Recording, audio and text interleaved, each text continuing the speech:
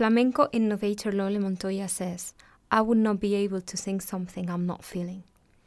Already at an early age, Lole Montoya decided that she wanted to dedicate her life to singing. Not only did she indeed become a singer, she also redefined the flamenco genre by bringing in new influences, genres, and poetry. Her skill has been displayed across a long repertoire, which includes her work as a part of the renowned duo Lole y Manuel, surely one of the most important musical duos in popular Spanish music. This year, Lole Montoya gives a rare performance at Leges Hoef Festival in Utrecht. The festival has asked me, Marina Herlop, who's a Barcelona-based musician, singer and sound artist, to give a personal introduction to Lole Montoya's music, vision, and in the end, to her life's work.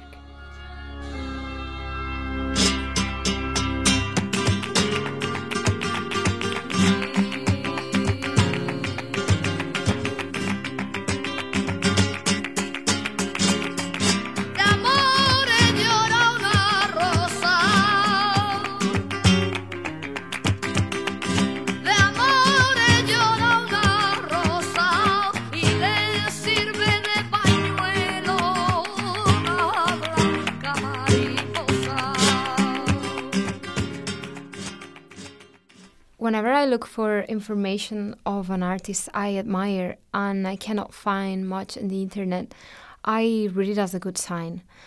I suspect there's most of times a connection between keeping it private or humble and being pure at what you do.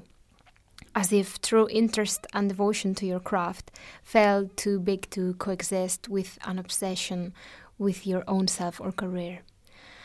And that's the case of Lole Montoya.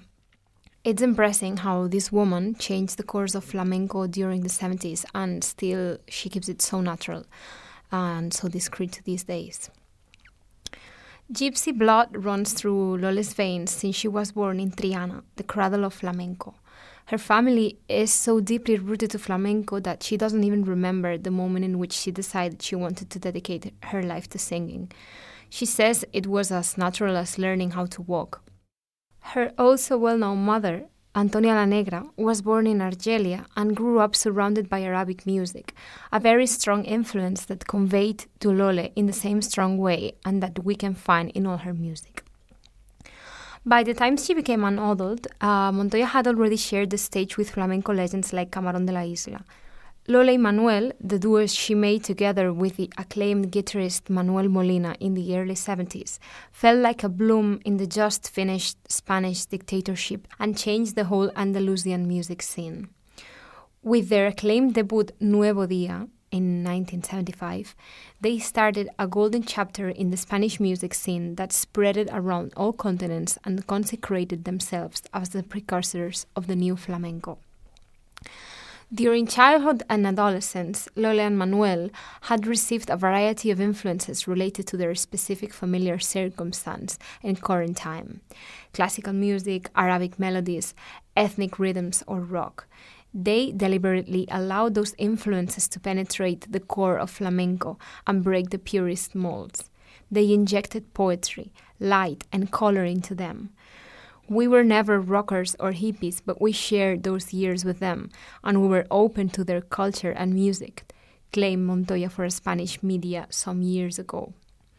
They dared to do so with no doubt or fear to the critics by flamenco orthodox, who would sometimes consider them as heretic or say they were making wrong flamenco. They didn't care because they were very aware that purity must admit evolutive transformation, and they were making music from a very honest and devoted point of view. Lole y Manuel knew very well what we were doing. People saw us on stage in a truthful way because we were very convinced of what we were doing, says Lole. She also says, by that time, flamenco talked about love, heartbreak, courtship, and all the imbroglio between those states. Then we came and started serenading the sun, the sparrow, the water, and the butterfly. And turns out something as simple as nature, always in front of our noses but always ignored, became extraordinary because we had never given to it the singing that it deserved. They got to make lyrics less inextricable and approach cante flamenco to the general public. which not many musicians of this genre have accomplished, and created a new path that Paco de Lucía, Camarón de la Isla, Tomatito, or Manolo Sanlúcar would find smoother thanks to them. But becoming the gypsy pharaoh didn't give way to selfishness or narcissism for Lole Montoya. Just the opposite. It only enhanced her modesty and connected her even more to the purity of her craft. She says, "I've never enjoyed behaving as a diva, neither claiming who I am in the music of this country. I got offered a lot of money in exchange of personal information, but we sold records, not our lives." Lole says it doesn't feel anything special for knowing she's a myth for so many people. For her, success consists on saying what you want to say and people knowing you for that. She says, "I respect people that perform music for money, but I'm too picky. I would not be able to sing something if I'm not feeling it." She stresses the truth underneath their music, the meticulousness with which they made every song and the connection and warmth she's always felt towards a crowd. There's no creativity in making your own little kingdom of first me and then me. You lose the ability to dream, and that's anti-cultural, she says. These statements by Lole made me feel close to her. My own career as an artist is teaching me that we musicians live in a sort of paradox. Focusing too much on your career success inevitably distracts you from actually getting the time to experience and make music in a contemplative and profound way. But focusing too much on music distracts you from your own self and success. When you're down in the barrow, your success and popularity feel something absurd. Well, just from what you've read, you can picture how authentic and honest Montoya's relationship to music is, and how this strong passion leads her to not take her fame and wealth as first priority. In some interviews, she shows irritation about the music industry and institutions in Spain. She complains about the people who only care about money and want to recuperate expenses the moment they are generated. She says, "I have no interest in working like that. I want to work with dreamers, people who make you see the youth of their vision, not take the money and run." Another illustrative example is that she didn't even know that the song Tu Mira was in Quentin Tarantino's Kill Bill Volume 2 until she saw the movie at the cinema. Sadly, the music industry is often not capable of understanding what devotion to music consists on and taking care of it. Admirably, this hasn't damaged the bond that Lole Montoya has with the crowd. She sweetly describes an intimate relation to the listeners at performances.